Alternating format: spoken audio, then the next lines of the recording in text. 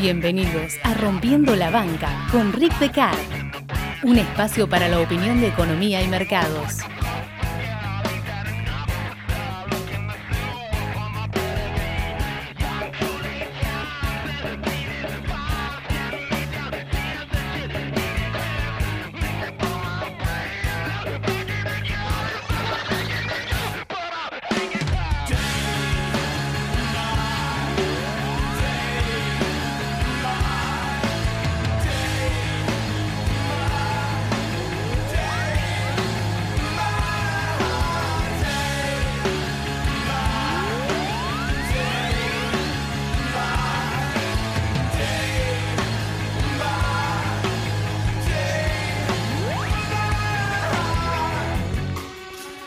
Listen closer to your mother. You can hear ocean roar. Sitting quiet in the corner. Put another record on. God hates a coward, sonny. Cut a date with your VCR. Watch another action movie. Dream of me. Hace unos días estábamos en la playa del Taider, son las 2:34 de la mañana del domingo. No es que no pueda dormir, como están diciendo todos, pero suelo acostarme tarde. La nena tarda en dormirse y acá estamos. Si no hubiera grabado un poco antes, o casi grabo después del partido del Mundial, de la final del Mundial, pero dije, no, mejor vamos a grabar ahora. Para bien o para mal, dudo que mucha gente escuche el domingo el podcast, pero bueno, tiene que salir el domingo, como siempre. En cualquier caso. El clima es similar al que se vivía cuando estábamos en la playa del Taider hace unos días, era el día antes del partido. Y mi mujer en determinado momento me dice, che, tengo ganas de comer helado. Bueno, te voy a comprar. Yo en Paraguay había una heladería. Es raro, normalmente yo le insisto, che, ¿querés que te vaya a comprar helado? Y normalmente me dice que no, pero esa vuelta me dice, tengo ganas de comer helado. Bueno, te voy a buscar. Le digo. Saca nomás un par de cuadras. Es decir, ni siquiera un par de cuadras, sí, una cuadra y media, qué sé yo, tenía que dar una vuelta a manzana, en la misma manzana. Entonces llego, ¿sí? Y me llamó la atención que había muchísima gente en la heladería. He pasado en todas las estaciones posibles, en todos los momentos posibles, en todos los horarios posibles, y nunca había visto tanta gente. Asumí que probablemente alguien había retrasado la línea, qué sé yo, me puse en la cola pensando que era para pagar y alguien me aclaró que no era la cola para pagar, sino que era la cola para pedir. Igual era por orden de llegada. Entonces me mudo a la cola para pagar y veo quién está adelante, quién está atrás. Se llama Situational Awareness. ¿Sí?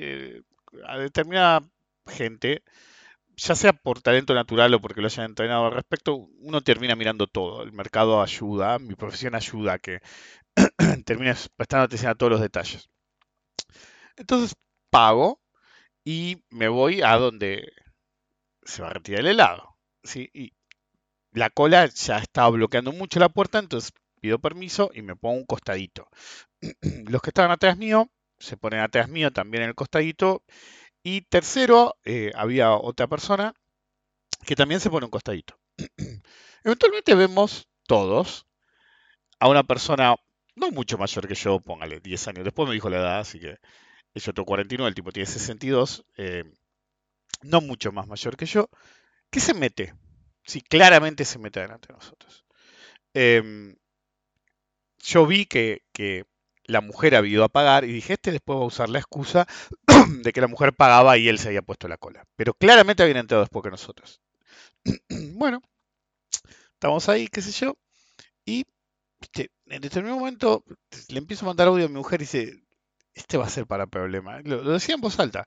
Todo el mundo estaba comentando que el tipo se había metido, pero claro, nadie va a hacer nada. Em, Entonces le digo a mi mujer, le mando un audio, a ver si se ubicaba el tipo, ¿no? Tampoco lo hice, le dije a los gritos. Y dije, mira, hay uno que se metió, por ahí recogí el guante, por ahí no, obviamente. Y la verdad que no quiero quilombo, ¿viste? No me quiero pelear con nadie, qué sé yo, fue. Lo dije en voz alta. Es decir, pero de golpe, ¿sí? Ni bien le mando ese audio a mi mujer, el tipo está con un perro chiquito. Y veo que como que le suelta la correa, ¿vieron esos perros inquietos? Básicamente empezó a usar el perro para acosar a la señora que tenía delante, que era la señora que estaba delante mío en realidad, no de él, y le tiraba el perro encima. Ok, el perro le movía la correa para ese lado, por ahí la mujer no se dio cuenta, pero yo vi realmente cómo le tiraba el perro encima para incomodarla y medio como que se quería meter, que cada vez se me había metido más de mi lado, ya quería meterse adelante de la mujer. Hasta que la mujer mira al perro, lo mira a él con cara de ojete y se acomoda bien adelante del tipo, entonces el tipo llegó a la conclusión de que no iba a poder pasar. Yo seguía diciendo, pensando, no le voy a decir nada, no quiero quilombo, hasta que de golpe el caos, se ve que se había armado antes, pero el verdadero caos es que cuando yo antes habían empezado a atender a una familia de 6, ¿ok? Era la pareja, un nene grande de como 17 años, después venía una nena de, póngale, 14, 15 años, y nene chiquito, ¿sí? En total eran 6. Claro, cada uno pedía su sabor. Bueno, esta persona empezó a, primero de a poco, después cada vez en voz más alta, no a los gritos, a empezar a meter ficha. Pero ¿por qué no piden un cuarto de helado? No, así no se puede, que vamos a tener que esperar toda la noche. Y empezó así, a meter ficha cada vez más, meter ficha cada vez más. Y a medida que nadie le decía nada y que la situación veía que incomodaba más a la familia, determinado momento era un bardo, ¿sí? Los estaba bardeando. Entonces, a tal punto que el padre de la familia lo mira y mira a la mujer y le hace así como diciendo, alguien que no se quería meter, no quiero quilombo, como yo había dicho antes. Pero claro, el tipo empieza a ponerse colorado porque lo estaban humillando delante de la familia. Entonces la mujer dice, mira, ¿por qué no nos corremos los dos que habían ya pedido helado? ¿Por qué nos corremos? ¿Qué sé yo? Y el tipo casi se va sin su helado, este, por la incomodidad. Entonces, lo dije en voz alta, este no se la dejo pasar. Así dije. Entonces, se fueron lo más rápido que pudieron afuera y ya pedían cualquier cosa, el hijo mayor y el padre, para irse. ¿Viste? No les gustaba la situación. Entonces, hijo de puta, humillás a un tipo delante de su familia después de que te colaste encima. Entonces digo, a este tipo no se la dejó pasar. ¿Viste? Todo el mundo decía, este tipo desubicado, qué sé yo. Se escuchaba el cuchicheo atrás mío, ¿no? Tipo incolumne ahí, inconmovible. Entonces, espero el momento exacto, pero el momento exacto. Y ni bien atienden a la señora, los veo acomodarse ya tocando su... Unos minutos antes, la persona que por el acento resultó ser un español, me dice, ¿por qué no dan? ¿Viste? Está ofendido, ¿por qué no darán número? ¿Viste? Yo en el fondo le dije sí, sería más fácil, pero en realidad lo que no, ya había tomado la decisión de lo que iba a hacer, tranquilamente podría haberle dicho, en realidad tenés un número, ¿sí? Eh, al tener el ticket cada uno, cada ticket tenía un minuto y hay 60 minutos en una hora, entonces todos teníamos la correlatividad de minutos. Si todos miráramos el minuto en nuestro ticket, de hecho después miré, a ver si era correcta mi suposición, todos hubiéramos sabido el orden exacto que teníamos que tener. Pero eso no era el caso. Todos sabíamos qué orden, si no el español no me hubiera dicho eso. Le dije, mira, este país es así. Si no te avivás, te van a querer pasar por arriba sí o sí. No porque seas español vos, no porque seas extranjero vos, le dije, sino a todos. ¿Viste? Creo que le dije al pasar, porque eso es una cosa que suelo decir, si vos querés saber cuáles son todos los problemas de Argentina, bueno, ese es el problema de Argentina, le digo yo, la avivada. Eh, Pasa que yo espero el momento exacto en el que el tipo cree que lo van a atender y cuando dicen siguiente, digo, permiso, me toca a mí. Pero así, re de buen humor, ¿eh? ¿Ok? Cero ardo, cero qué sé yo. El chico que le tocaba atenderme me sonríe y obvio, me tocaba a mí. Em, entonces el tipo me dice, ¿qué me decís vos? Le digo, me toca a mí, yo soy el siguiente, estaba atrás de la señora en la cola para pagar. Entonces, me toca a mí. Y me voy a dar vuelta por el lado, pero ¿qué me toma? El tipo empezó, la mujer bajó la vista enseguida, pues sabía exactamente lo que había tratado de hacer el marido. Pero ¿qué este pelotudo me va a tratar de pelotudo a mí? Mirá si yo me voy a dejar tratar de pelotudo, empezó el tipo, qué sé yo. Yo iba a pedir mi helado y el tipo medio como que se me viene encima y le digo, esto es simple, es decir, se lo digo de nuevo. Es decir, yo estaba atrás de la señora hace, sí, él estaba atrás mío. Después mío, para joderlo más, dije, después mío están estos muchachos, era una pareja. Después está el señor, sí, que era el español. Y después están ellos. Y recién después está usted. Su mujer estaba atrás de todos nosotros. Creo que el muchacho de la pareja dice, sí, fue así. El español dice, es como dice el señor. Entonces el tipo empezó a los gritos mal, empezó, ¿qué? ¿Me van a querer pasar? Y qué sé yo. Le digo, no, esto es simple. te quisiste, porque ya todos los puentes estaban cortados. Es decir, cuando tenés un mal trade, tenés que saber cuándo cerrarlo. Entonces, le digo, mira, esto es simple, te quisiste meter, no te salió, deberías callarte y el asunto terminado. Nadie te culpó, nadie te insultó, te callás, tomás tu lugar en la cola, asunto terminado. Me sirvió un poco más, es decir, fue bastante largo. Yo todavía no podía ponerme helado, ¿ok?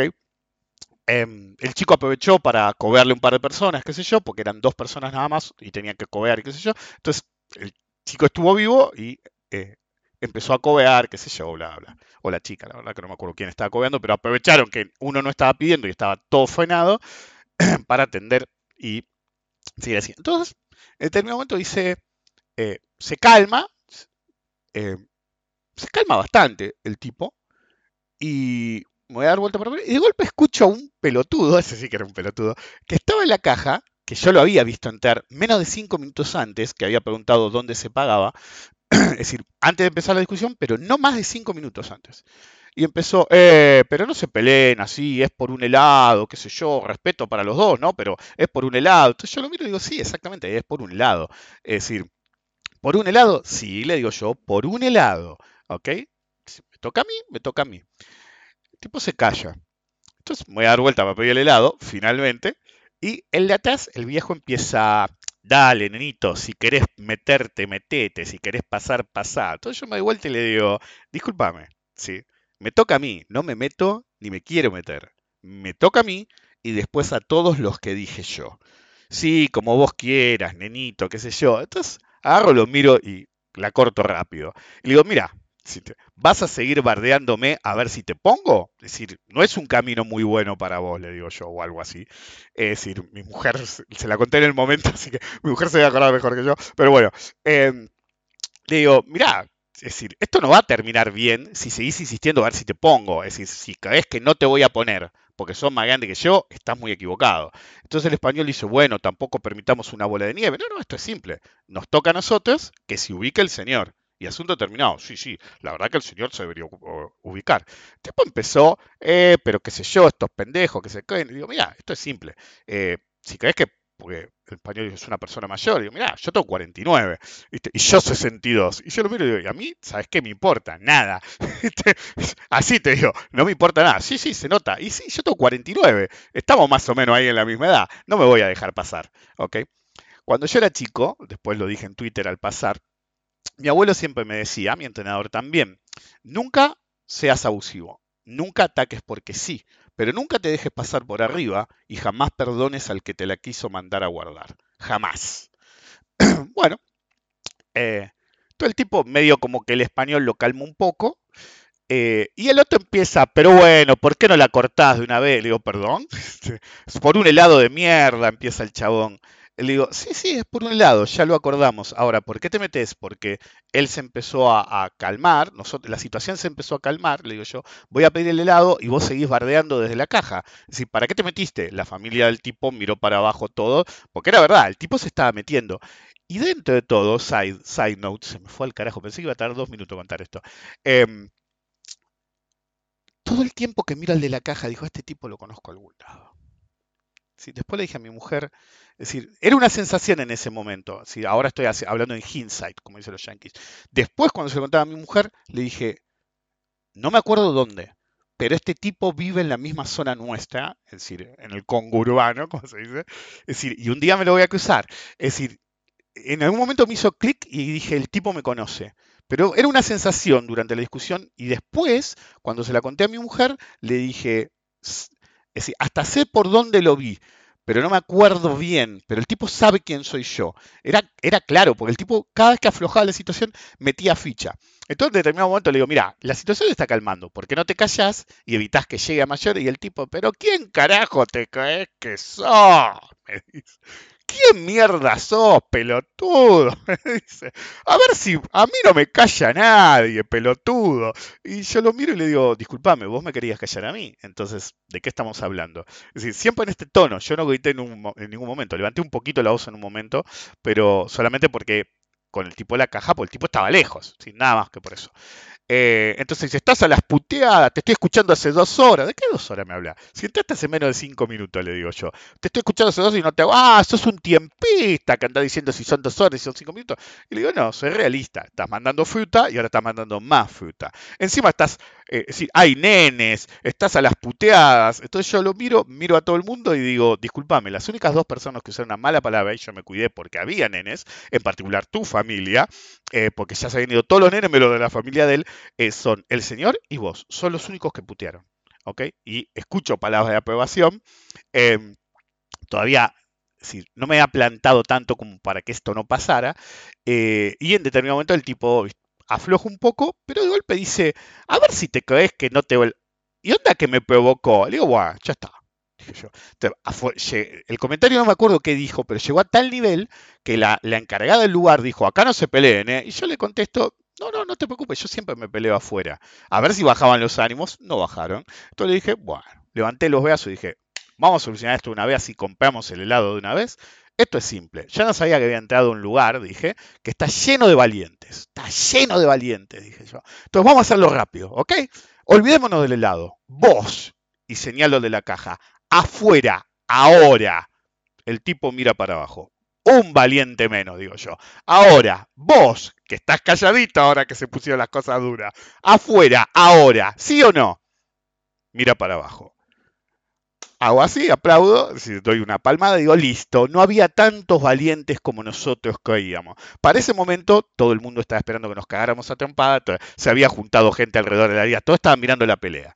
¿Ok? Entonces pido mi helado, qué sé yo, justo un gusto no había, estoy pidiendo, y el viejo empezó a cambiar el verso. Eso no es la primera vez que me pasa. Es algo de, ya le digo viejo porque es un viejo de mierda. Es decir, la gente que es de mierda de joven no va a ser buena de viejo. Es decir, sos bueno o sos malo.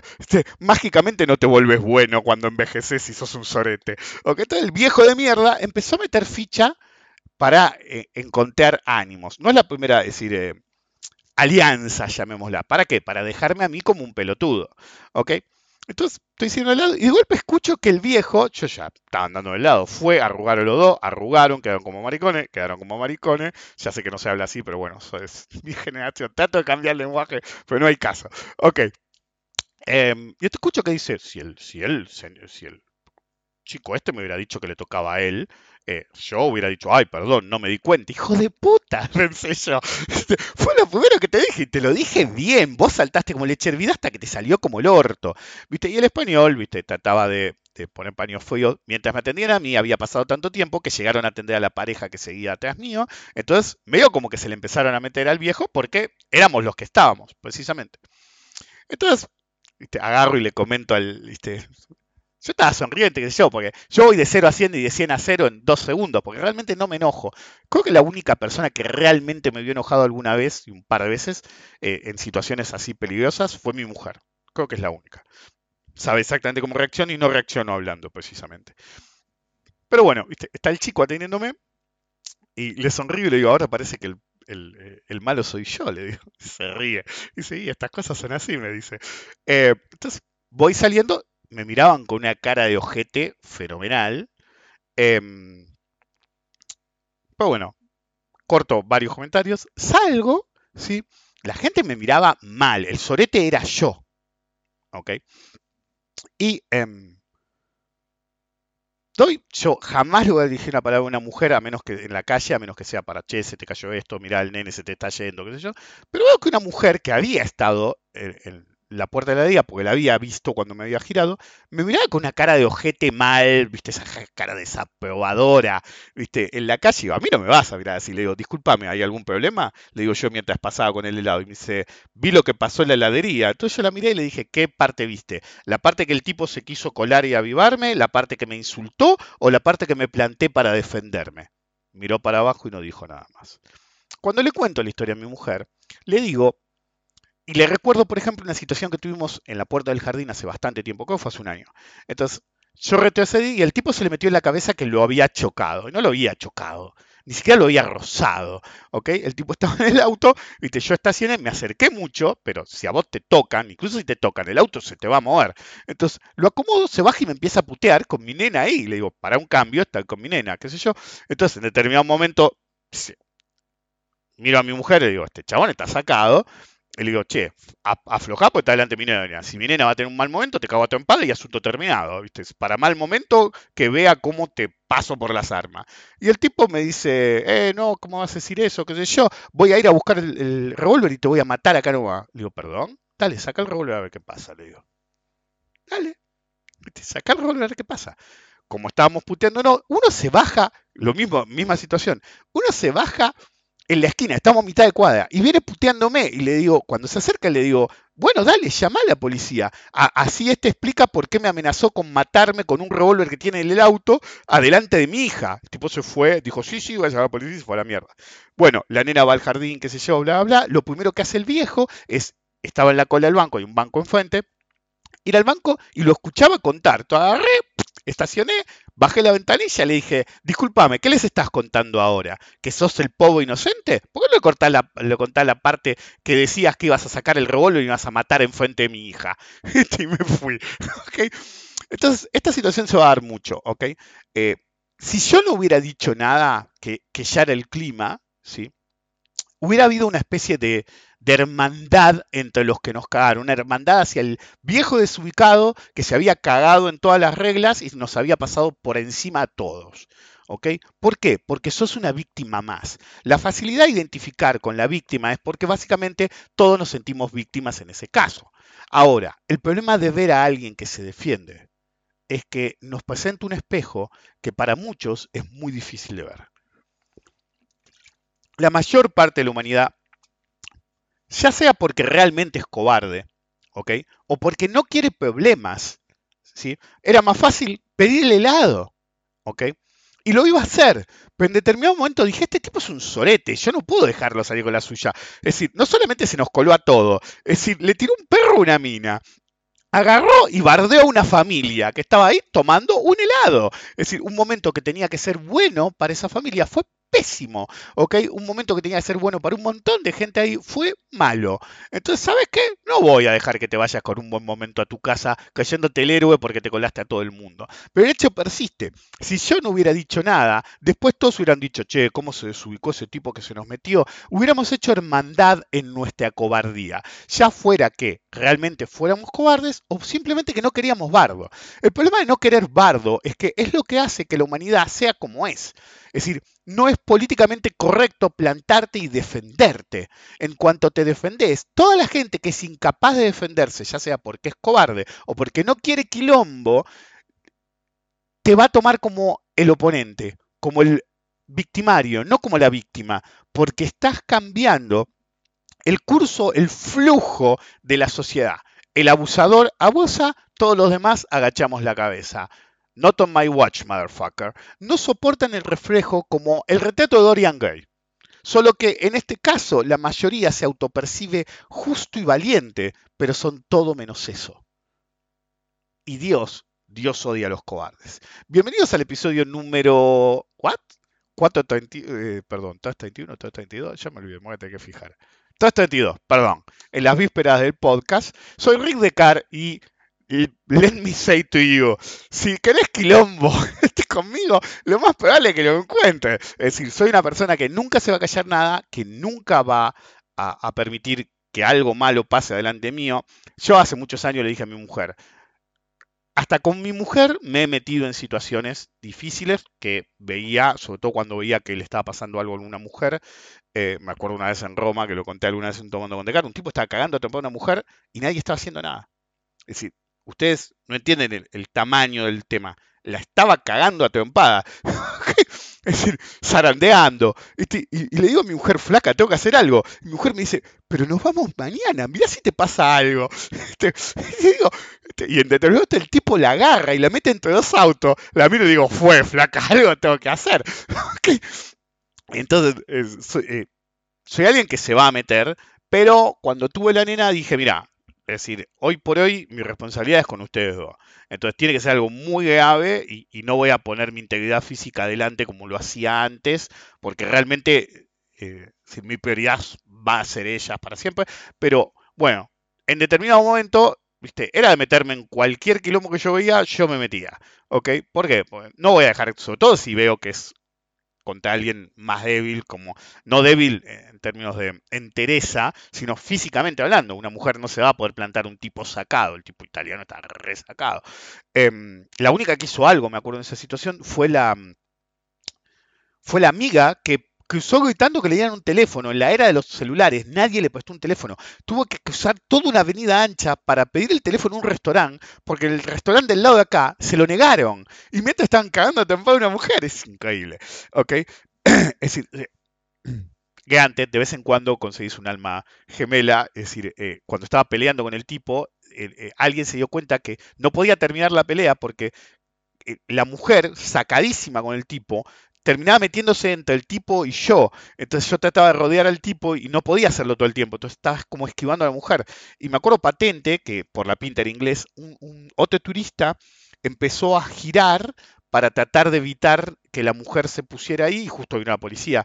Pero el tipo me hizo así como diciendo yo lo voy a evitar. Es decir, me ha pasado muchas veces, es decir, no todo el mundo es igual. Una vez el exnovio de mi mujer, no el exnovio de mi mujer, cuando recién empezamos a salir, sino el hermano, estaban los dos re borrachos, yo digo, quiero ir al baño, y mi mujer va a haber quilombo, pero quiero ir al baño, loco, no voy a dejar de ir al baño porque estos pelotudos ahí eh, me vayan a buscar al baño, me fueron a buscar, y me acuerdo siempre, lo cuento, es decir, no sé por qué termino acá, el problema del guión es este, y siempre me acuerdo que yo fui a propósito a un cuartito, ¿sí? Porque estaba al lado de la puerta, entonces hice lo mío y cuando giro, obviamente estaban ahí el dúo.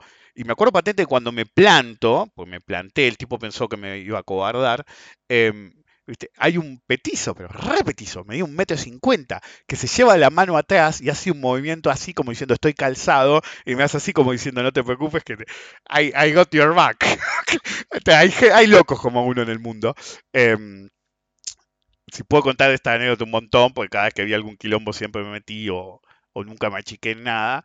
Em, pero bueno, hay gente así, pero más que nada yo creo que no es por cobardía, sino que la gente no quiere quilombo. O piensan mucho en las consecuencias o realmente em, son alérgicos al problema, ¿ok? No quiero más problemas de los que tengo, ese es el argumento. En cualquier caso, esta es la parte del puente donde digo, hola, soy Rick. Recuerden colaborar con la difusión del podcast. De no hacerlo, pueden estar en una situación así y Rick no va a estar para darles la segunda. El problema de la cobardía en el mercado el mercado es, lo digo siempre, es como un microclima de la sociedad como un todo, ¿sí? Forma parte de la civilización, entonces es lo mismo. Entonces, la cobardía tiene muchos aspectos, ¿ok? No necesariamente le estoy diciendo a cualquier X, no tienen que levantar el guante, que son cobardes así, ya lo dije, lo repito. A veces no es cobardía, es la alergia al problema. Entonces, lo he visto muchas veces. Te dieron vuelta una operación que no se tenía que dar vuelta. En la época que se daban vuelta más operaciones, ahora es un poquito más raro. Y, uy, Dios, me cagaste, me la diste vuelta, qué sé yo, y no reclamas nada. No, yo agarraba y te decía, flaco, la diferencia la pones vos. Así, a la gente, así. ¿Ok? Y si no, te voy a escrachar a morir y te voy a hacer un agujero. La mayoría se comía la pérdida. Ay, sí, estoy en un broker que no me cobra comisiones. Se cae a cada rato. Entonces las comisiones te salen más caras o se traba y no operás al precio que vos querés. Bueno, hay muchas formas de meterte una comisión. Una es directamente meterte la comisión, otra es hacer como este broker y alguno más y el Forex. Decirte, no, no tenés comisiones y en realidad las tenés ya sea por ineficiencia o porque te abren las puntas. Ok, el Forex tiene puntas cerradas, todos los brokers que dicen que no tienen comisiones, te abren un poquito las puntas, y ese tick extra es mucho más que si hubieras pagado la comisión. Entonces, ¿qué haces? Seguís con ese operador, y pero la palanca, y pero esto, no, boludo, te tenés que ir a otro operador. Hoy estaba buscando algo, ¿sí? Tenía que buscar unos papeles, y busqué, y encontré los papeles que necesitaba y alguna boludez más, y me crucé con el único papel que es prueba de que alguna vez pisé el malogueado, como se dice, agente Cornell. Me acuerdo que un amigo me dijo, che, ¿me haces una compensación? ¿Qué sé yo? Le digo, sí, sí, no hay problema, del interior. Pero no te la, viste, ya te mandé la guita. Ok, viste, ya estaba. Ahora tenía que ir sí o sí.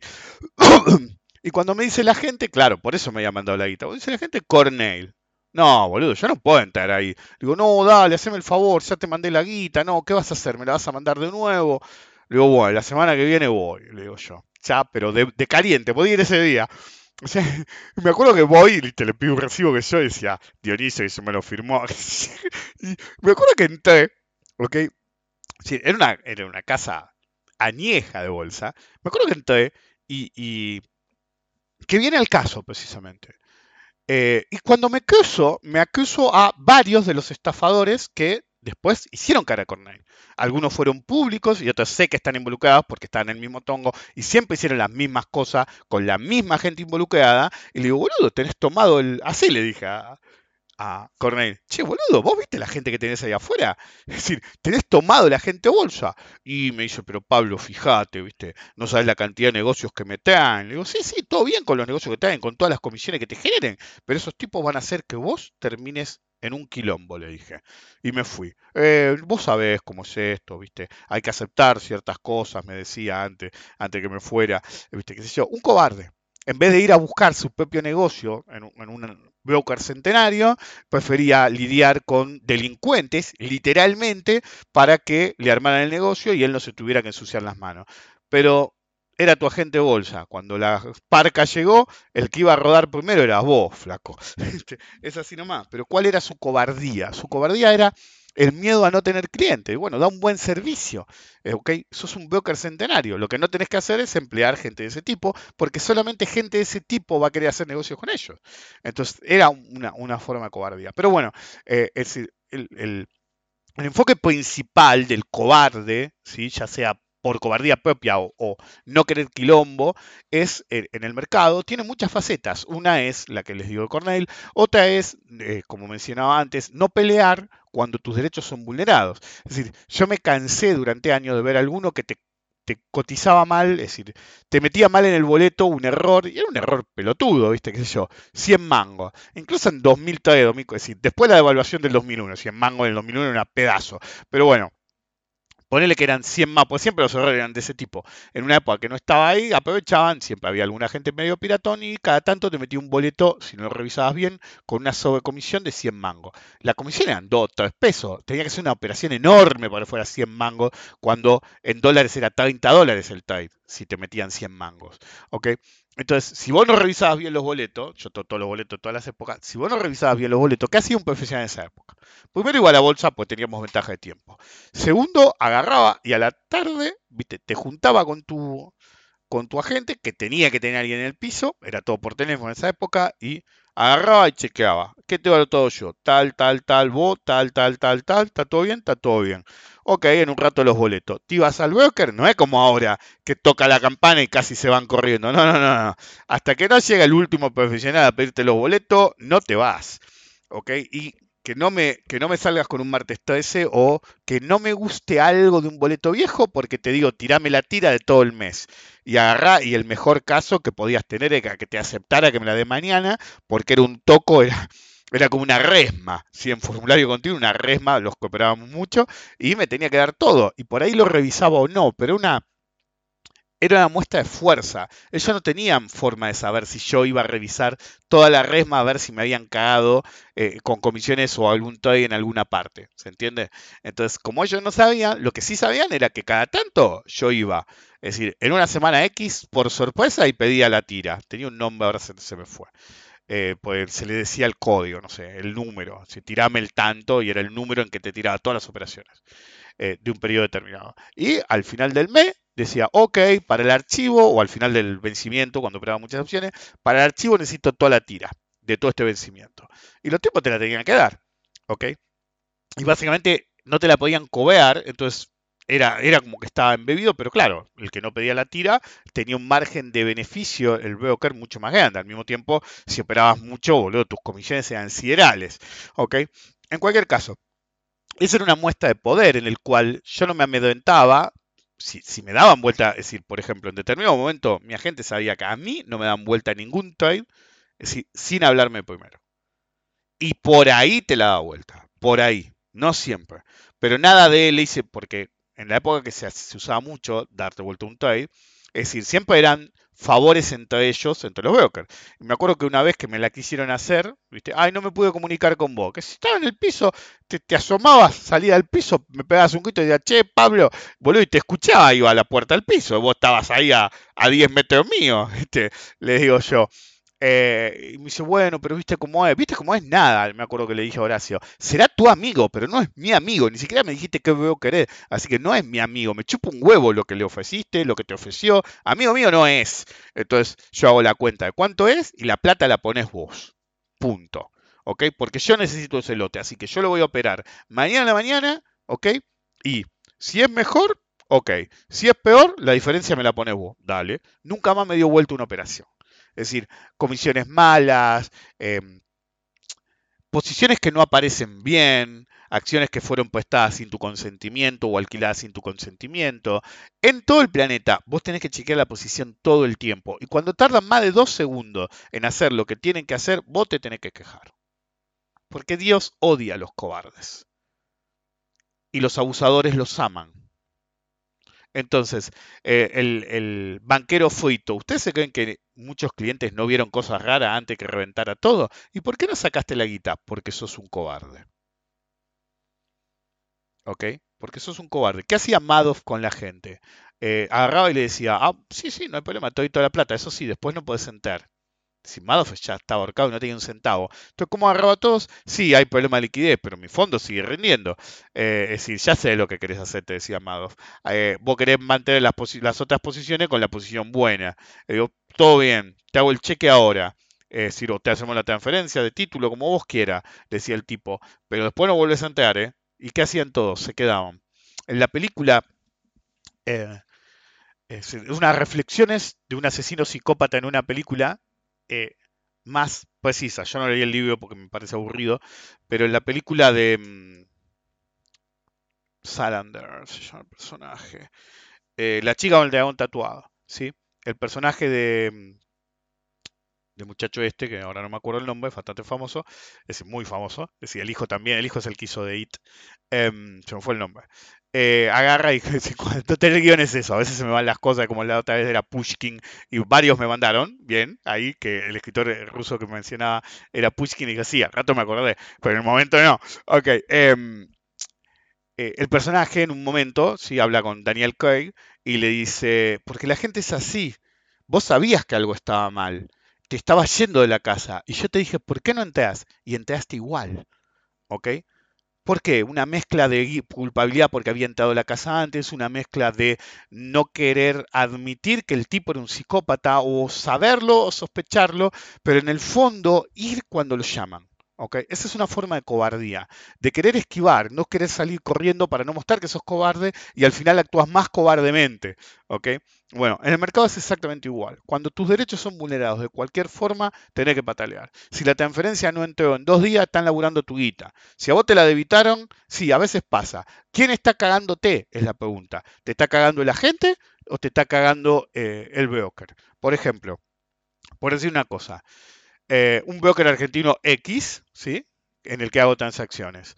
Em, Vos mandas guita desde Mercado Pago, la guita llega en una fracción de segundo. Terminaste de mandar la plata. Es una billetera digital, boludo. Agarrás y mandás la plata desde Mercado Pago a ese broker y tarda un segundo. Uno. ¿Ok?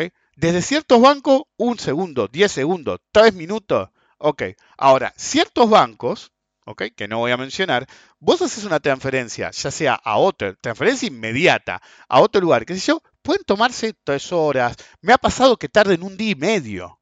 Si hay bancos que se hacen los boludo y tardan un día y medio. Entonces la pregunta es, ¿quién te está fallando? ¿No te están acreditando la guita? ¿O es el banco en sí? Si pasa mucho, es decir, está por venir el cupón de los bonos, ¿ok? Y entonces, afuera el bono te paga en el momento, ¿sí? Miren lo que les voy a decir. Es decir, en ciertos de los Big Five, como se llama, uno de los brokers más grandes del planeta institucional, ¿ok? A las 001 del día que te paga el bono, la plata entra, ¿ok? Así les digo. Pues no es que el gobierno te manda la guita, son tan grandes que Argentina ya tiene guita siempre en ese broker para sus propias transacciones.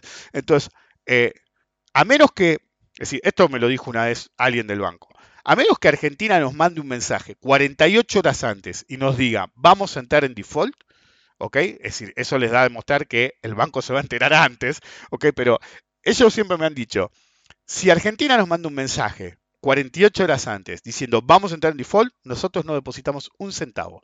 Ahora, si 48 horas antes Argentina no nos dijo nada, el cupón te va a entrar a las 0001. ¿Ok? Ni bien se completa los primeros 60 segundos del día de pago de cupón, todos los cupones entran. Ahora, en Argentina, que estás en Argentina, es un viva la pepa. Y empieza, che, te depositaron el cupón, es decir, en los foros, en los grupos de WhatsApp, dice, mirá, me depositaron el del 29, pero el del 30 no, a tal le depositaron el del 38. Ok, entonces la pregunta es, ¿quién es el ineficiente o el avivado? ¿El broker? Ciertos brokers sistemáticamente tardan en mandarte el cupón. Otros brokers por ahí te acreditan un par de bonos y otros no. ¿Viste? Yo les he preguntado, porque como le dije, nunca deje que te pasen por arriba. Y agarrás y le decís, che, boludo, bueno, así, ¿no? Mirá, me aparece el pago de tal, tal y tal bono, pero de tal no. Y la respuesta invariable es, ese todavía no entró, ¿ok? Entonces, ¿por qué? Porque normalmente hay como una catarata de pagos, ¿sí? Es decir, en la era digital pareciera que lo hicieran a mano, analógico. Entonces, te entra uno, te entra otro, te entra otro. Es como una cascada, ¿ok?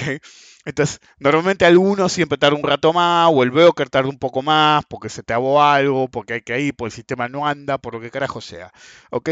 Pero he conocido gente que cada día después no le entró el cupón, pues la guita está en algún lado, o la guita está en el banco del país, ¿sí? En el intermediario del país, si hay uno, o en el broker. La guita alguien la tiene, ¿ok? Entonces, alguien está aprovechando ese dinero porque está en la cuenta de alguien, porque no está en la mía.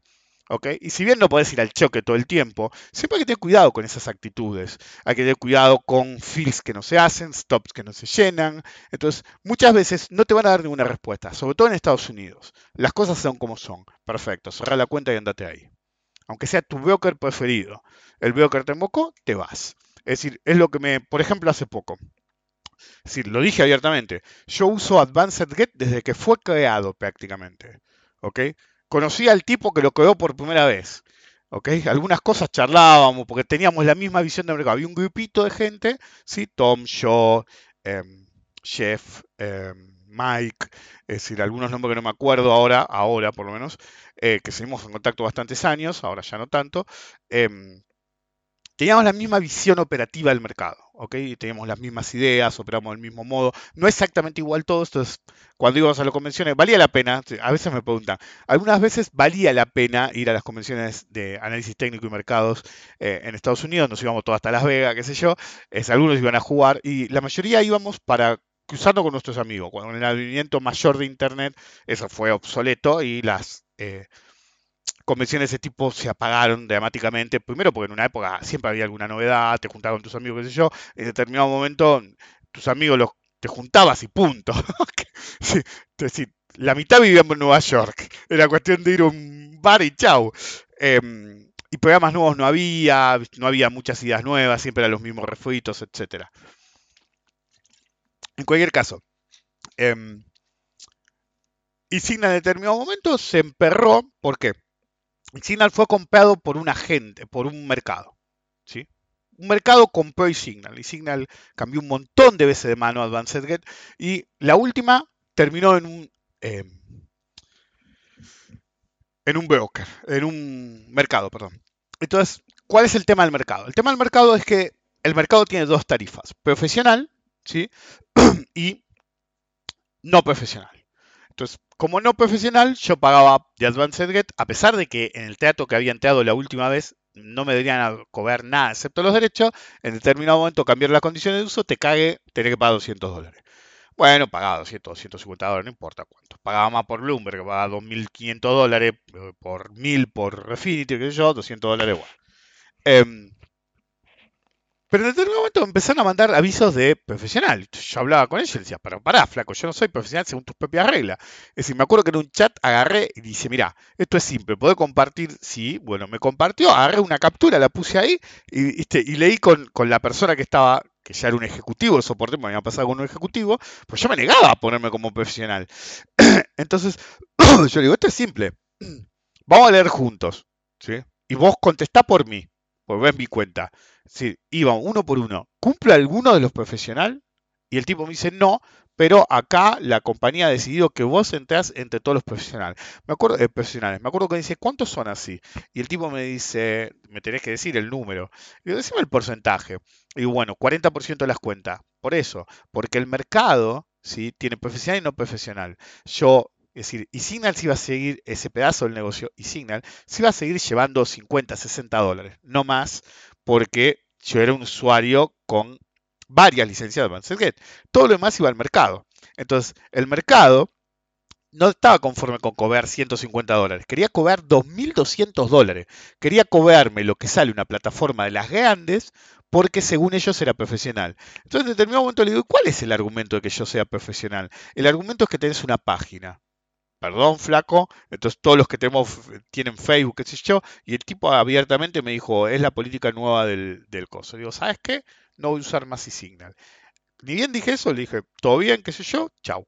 Em, entonces, agarré, de hecho dejé de usar Bloomberg por la misma razón, una vez se me quisieron hacer los vivos, se me pidieron ayuda con algo, ¿sí? La gente de Bloomberg, los ayudé y menos de un mes después me están rompiendo las bolas con una pelotudez. Agarré y dije, te van a cagar, no uso más Bloomberg. Si necesito los datos, la gente me va a pasar la misma pantalla que necesitaría, así que fue.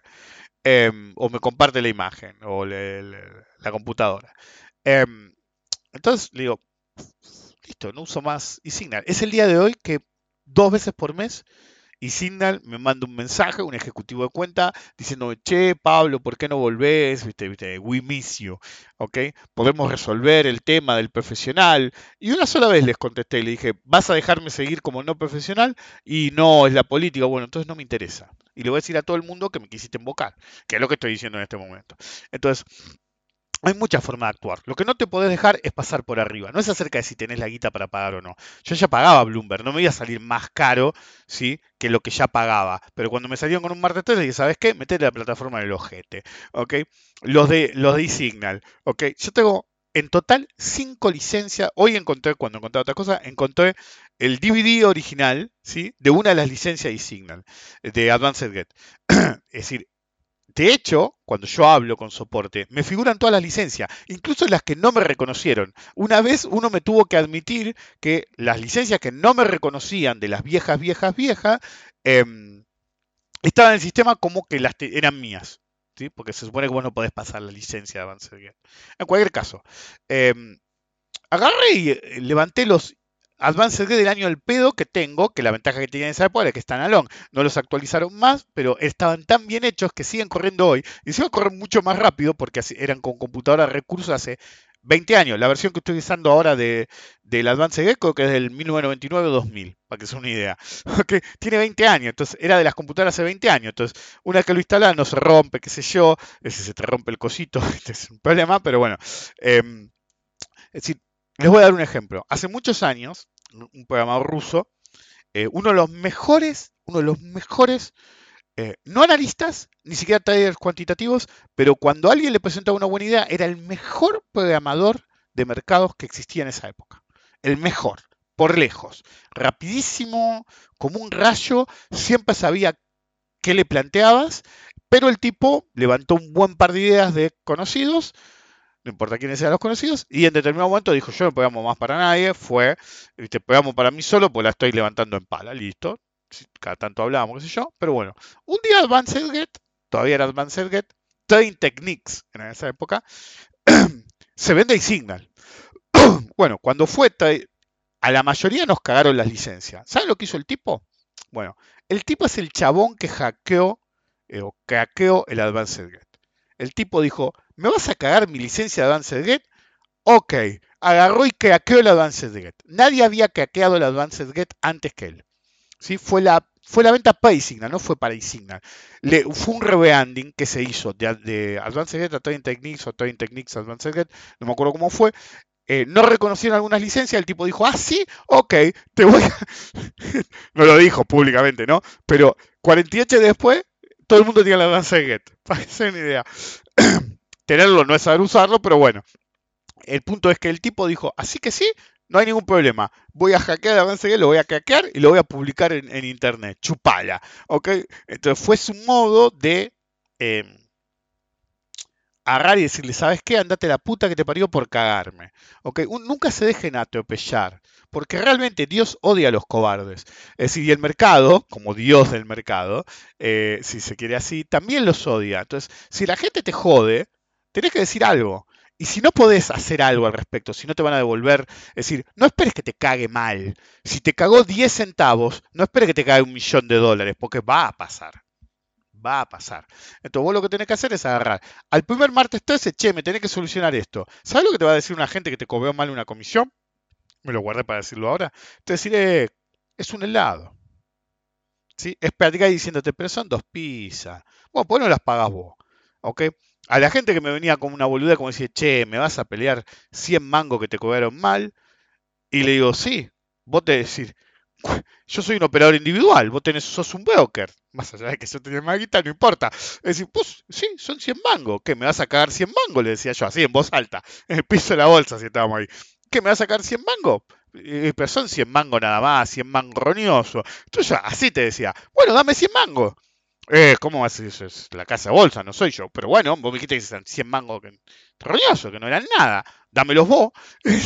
Y nunca te los daban. ¿Ok? Porque nadie más rata que un agente de bolsa. ¿Ok? Es decir, ten en cuenta que la gente de bolsa se cae la elite del mercado en todo el planeta y son nuestros empleados. Sin nosotros no son nada. Vos tenés que generar el negocio. Sin el trader, el operador, el inversor, no son nada. Entonces viven de nuestras migajas, literalmente. Es decir, vos ganás $1.000.000 y los tipos se llevan 20 o 30 dólares si metiste una entrada y una salida.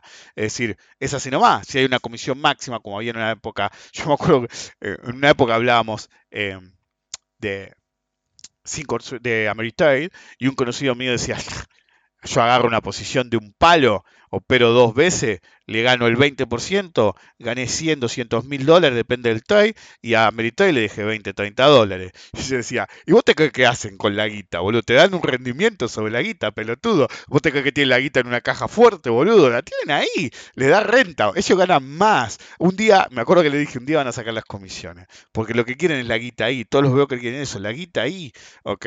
Pues la guita ahí les da un rendimiento enorme, ¿ok? Es decir, te da, por ejemplo, y vos decís, bueno, pero yo todas las acciones. No, sí, pero si tienes las acciones, ¿ok? Se pueden hacer negocios porque las acciones están en el broker, ¿ok? Hay negocios atrás. Entonces, lo que quieren es tener un montón de guita administrada. Es decir, todos iguales. Los traders de criptomonedas, los brokers de criptomonedas es igual. Entonces, vos agarrabas y decías, ay, no, pues la pongo en FTX, uno de los más grandes brokers del mundo. ¿Y cómo terminaste? Con el culo hecho por un pendejo pelotudo. ¿Sí? Un eterno pendeviejo, boludo, porque no era ningún pendejo. ¿Ok? Y ahora dice, no, porque estoy buscando el nuevo negocio, decía antes, para ganar tanta plata que les pueda devolver. Entonces pasamos de que el tipo se iba a ser millonario para ser filántropo y solo darle a la humanidad y ser una especie de abanderado de todas las causas y qué sé yo, en el próximo negocio voy a devolver la guita que me afané. Pues literalmente se la afanó. El próximo negocio debe ser trading de cigarrillos en la cárcel, porque un par de días después se llevaron preso. Entonces, esto se habló. Es decir, yo, la única cosa que siempre le he discutido a Thorpe, que admite abiertamente, es Thorpe, que él sabía que Madoff, es decir, lo dice abiertamente, un conocido de él le pidió que analizara los libros de Madoff y dijo, esto es un Ponzi, le dijo al chabón. ¿Y por qué no lo hiciste público? ¿Saben por qué no lo hizo público el Thorpe? Porque es un cobarde. Entonces, si él decía que alguien que administraba muchísima más guita, en teoría, porque no la tenía, que él, que era un poncio, lo denunciaba a la SEC, por ahí se metía en quilombo porque en esa época Madoff era un dios. Pero vos sabías que el tipo era un estafador y no hiciste nada. Sos un cobarde. Entonces, ¿qué tenés que hacer? Si vos sabés que un tipo es un lado y le tenés que, como hago yo, le tenés que decir la jeta, pero vos sos un lado, boludo. No sabés un carajo. Porque si vos no lo haces, viene un inocente y le cae su boludez. Y termina operando, le termina dando guita. Es decir, yo alguna vez lo he explicado, los Ponzi no nacen como Ponzi. Casi todos los Ponzi nacen igual. El único Ponzi, ni siquiera el Ponzi, el original, ni siquiera ese nació como un Ponzi. ¿Ok? Siempre hay gente que cree que es un iluminado del dinero, entonces pide guita, pues le va a dar un rendimiento enorme y en determinado momento, por ahí al principio se le da, en determinado momento no se da. Entonces cuando no se da, no es que dice, ¿sabe qué chicos? Perdimos, devuelve la guita y asunto terminado. No, es entrar en el esquema Ponzi, pensando, bueno, en alguna buena racha, como un jugador de casino, agarro, me pongo arriba. ¿Sí? Y cuando me pongo arriba compenso todo. Por ejemplo, la vas a volver a hacer. De hecho, Nick Leeson lo hizo. De hecho, en la película Rock Trader se ve que él hundió la posición varias veces. Y como varias veces lo único que hizo fue seguir duplicando y después se le dio, cubrió todo y terminó ganando más plata, lo siguió haciendo hasta que la última vez fundió la Baring. Literalmente fundió la Baring él solo. ¿Ustedes se creen que el de FTX, el frito, es diferente? ¿Ustedes creen que el tipo no sabía que era un desastre eso? ¿Pero qué esperaba? En la próxima suba del Bitcoin, con todo el apalancamiento que ellos tenían, salimos adelante. ¿Y si no se viene? ¿Y si no se te da? Entonces, si vos ves algo raro, si vos ves un tipo que está hablando de bonos y no sabe, es decir, si por ahí un inversor común no, pero para que entiendan por qué a veces digo tal es un lado.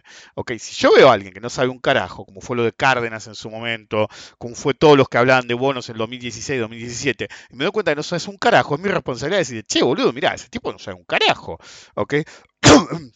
Me acuerdo que una vez uno me cruzó uno de esos lados y dije, no hay ningún problema, ¿por qué no nos juntamos? No había tanto spaces como ahora, pero armamos un webinar, invitamos, debo tener la conversación, si la busco, porque fue en privado, el tipo me dijo, te voy a hacer mierda, ¿quién te crees que sos? ¿Qué sé yo? Bla, bla, me amenazó. Entonces yo digo, esto es fácil, si crees que sos tan vivo, hagamos una cosa, armamos un webinar, invitamos a todo el mundo que quiera entrar a discutir el tópico y nos ponemos a debatir, a ver qué tanto sabe. El tipo no me contestó más, porque el tipo no sabía nada, y en el fondo lo sabía.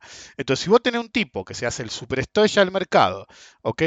Y vos te das cuenta que el tipo es un sorete, que no sabe nada, como mínimo ponerle un flaco, no sabes nada. Y si bien el problema de Twitter e Internet es que cualquiera te puede decir eso, a mí me lo han dicho igual.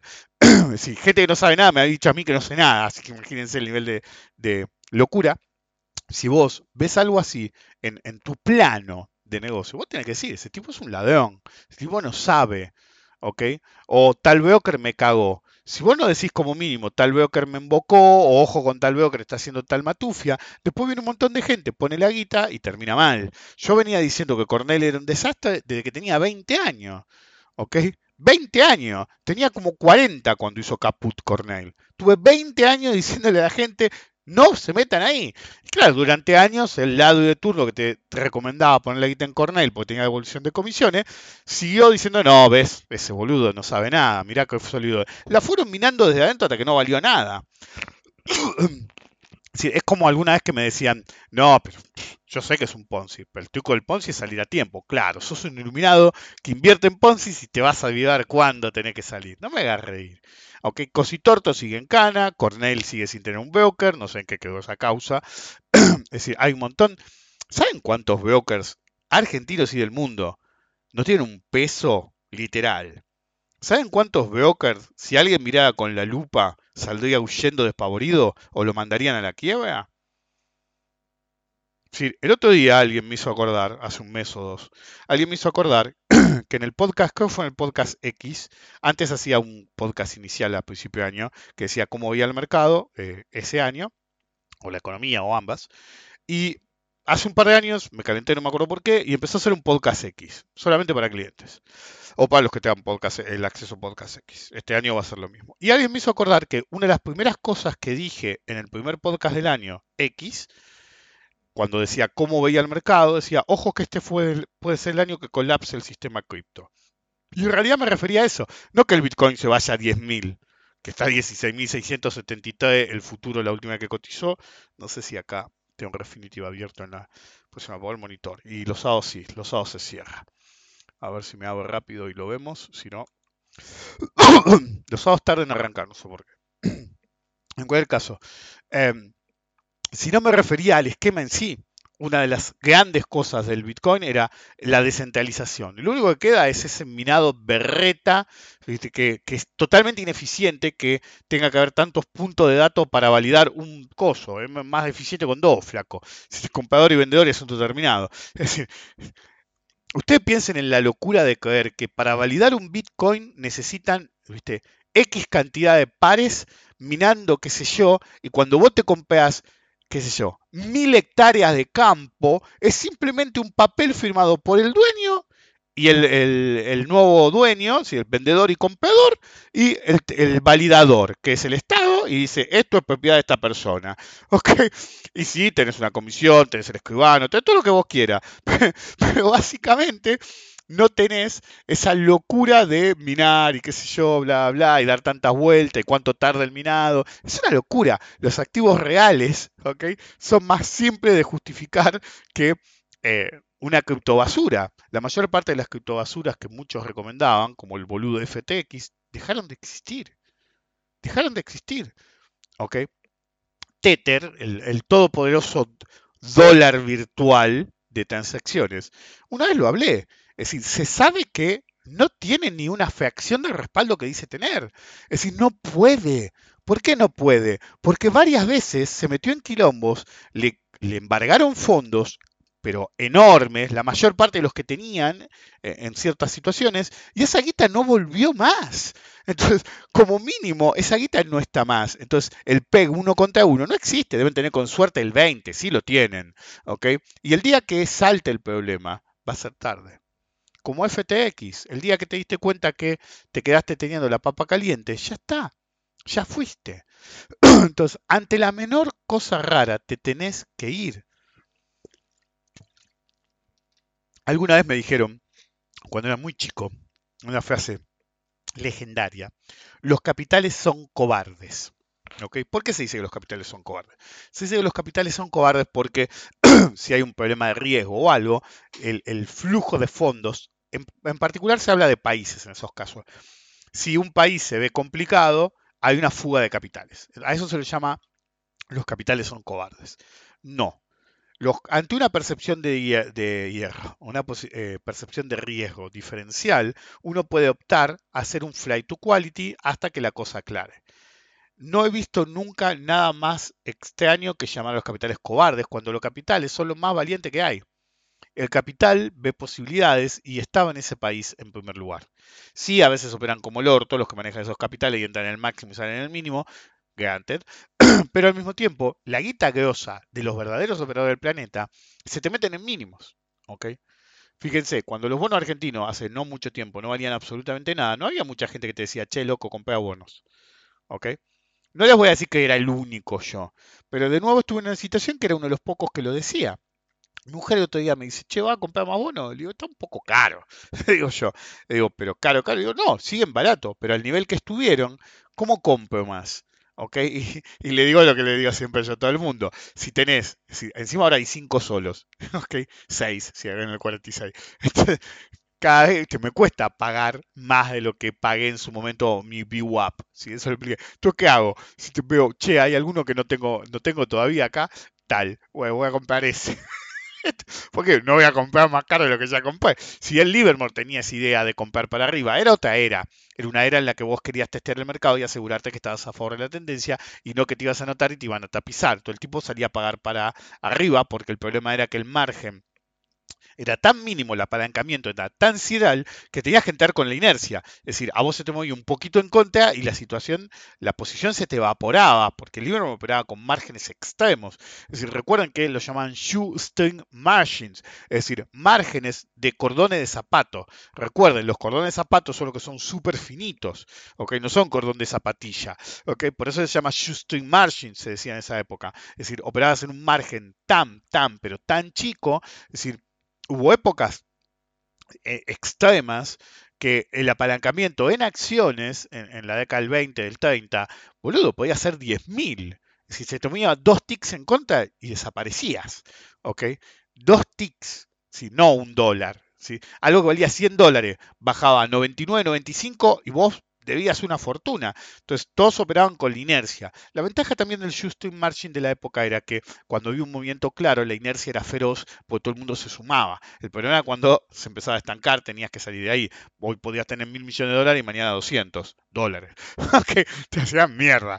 O quedar debiendo $1.000 millones. Entonces, era una situación compleja. En cualquier caso, no era para cobardes, pero al mismo tiempo buscaban la aseveración. Es decir, hay muchas formas de no ser cobarde en el mercado. La forma principal es, tenés que poner los huevos cuando tenés que poner los huevos. Eso así nomás. Si son mujer, tomen, tomen el término. Si está barato, compra. A menos que tengas algo en contra. ¿Ok? Yo veo gente, el otro día alguien me preguntó por Beyond Meat, boludo. Si, ¿cuántas veces tengo que decir que eso es una garompa? Lo dije cuando se hizo mierda, boludo. Antes que se hiciera mierda. Entonces, cuando estaba de moda te decía, eso es una mierda, que lo va a comprar ahora porque se hizo mierda. No funciona así el mercado. Ok, si una mierda cuando estaba de moda se hizo mierda, ¿por qué va a hacer algo bueno cuando ya se hizo mierda? No, flaco, paso. Hay ciertos sectores que yo, por X razón a esta altura de mi vida, quiero ser un partícipe. Lo he explicado.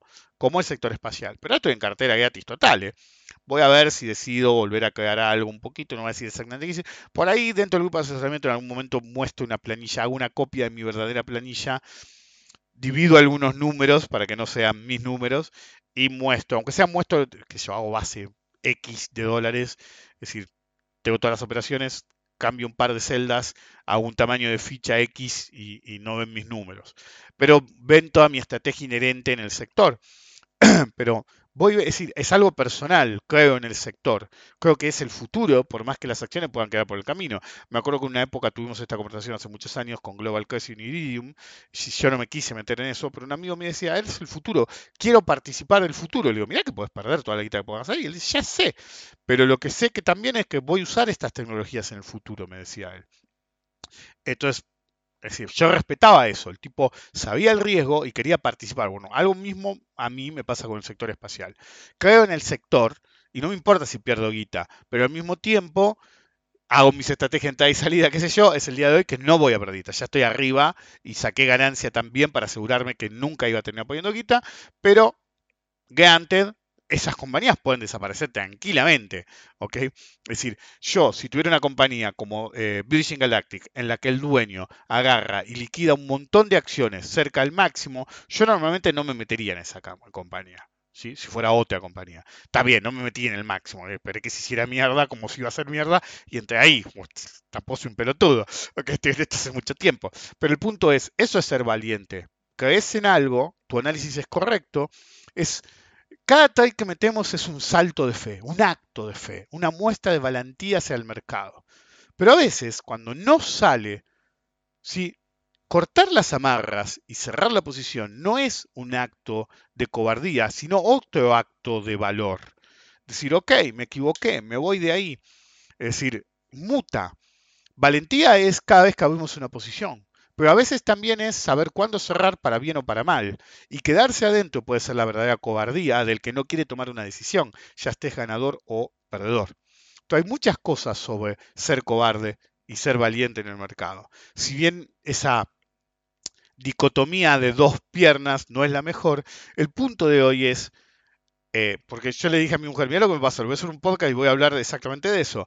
Y al día siguiente le pasó a Argentina. A la selección argentina tenía un oponente que se mostró como una basura, ¿ok? Y cuando en determinado momento algunos jugadores se plantaron y dijeron, te vas a la puta que te parió, ¿ok? Empezaron a decir, qué desubicado, Argentina y qué sé yo, es lo mismo. Cuando vos te defendés, siempre te van a ver como el desubicado. Bueno, que la chupen, como decía, ya sabemos quién, y que la sigan chupando. Uno tiene que velar por sus intereses. ¿Sí? Sin atacar los de los demás. Pero si vos no velás por tus propios intereses y los de tus allegados, ¿quién lo va a hacer? No podés esperar que todos actúen bien. Vos tenés que defender tu posición, tenés que defender tu entorno, ¿ok? No ataques a los demás, pero no salgas a defender a los demás, ¿ok? Si me parece extremo, yo lo hacía en ciertos contextos, pero tampoco voy a andar defendiendo a los demás hoy, ¿sí? Ya expliqué por qué. Entonces, defiéndanse ustedes mismos. Si una gente te está cagando con una comisión, decirle, flaco, me estás cagando. Si no te lo va, es decir, devolver, si no te lo va a dar vuelta, qué sé yo, es decir, en economía se llama votar con los pies. Si tal agente no se comporta como vos querés, o tal banco no se comportó como vos querés, cualquier cosa de las que nosotros conocemos, te vas a otro. Asunto terminado. ¿Ok? Es decir, la gente vota más con los pies en la compañía de celular que usa que en cosas realmente importantes. ¿Ok? Entonces, si la compañía X te trató como el ojete, va a cambiar de compañía de celular. Bueno, con todo lo mismo. Entonces, si tu banco no está a la altura, te cambia de banco. O no, qué sé yo. Es decir, la otra vez me da el límite de tarjeta de crédito, literal. ¿Sí? No debería hablar de números, pero me acordé y me causó gracia. ¿Viste? No sé, me rompe la bola, me llega un mail, me dice, no, pues sí, te vamos a hacer la tarjeta de crédito, qué sé yo. Y no me acuerdo por qué, dije, bueno, esa por ahí me sirve para tal cosa. Vieron que no es como antes, que te cuesta en todos lados. Es decir, ¿saben cómo hace la gente que tiene cierta guita? Trata de meter cuota todo el tiempo. ¿Saben cómo hacen los pobres? Van y hacen whole. ¿Ok?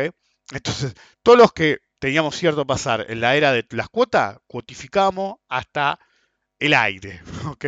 Ahora, ¿qué hacían los que no tenían tanta guita? Iban y compraban el televisor en efectivo. No, flaco, cuantifica todo y chao, que lo licúe la inflación. Sí, la empresa va a ganar guita igual, ¿eh? Entonces, me dan una tarjeta, qué sé yo, llega la tarjeta, yo miro, saldo, 15.000 pesos. 15.000 pesos, esto debe ser un error. Te agarro, y te actualizo que yo acá expanda su límite, no, su límite es 15.000 pesos. Pero con 15.000 pesos, es decir, te pago la comisión a vos, flaco, básicamente. Ok, entonces agarro, le mando un mensaje y digo, ¿cómo me hace? Usted me ofreció la tarjeta, me diste 15.000 pesos, ok.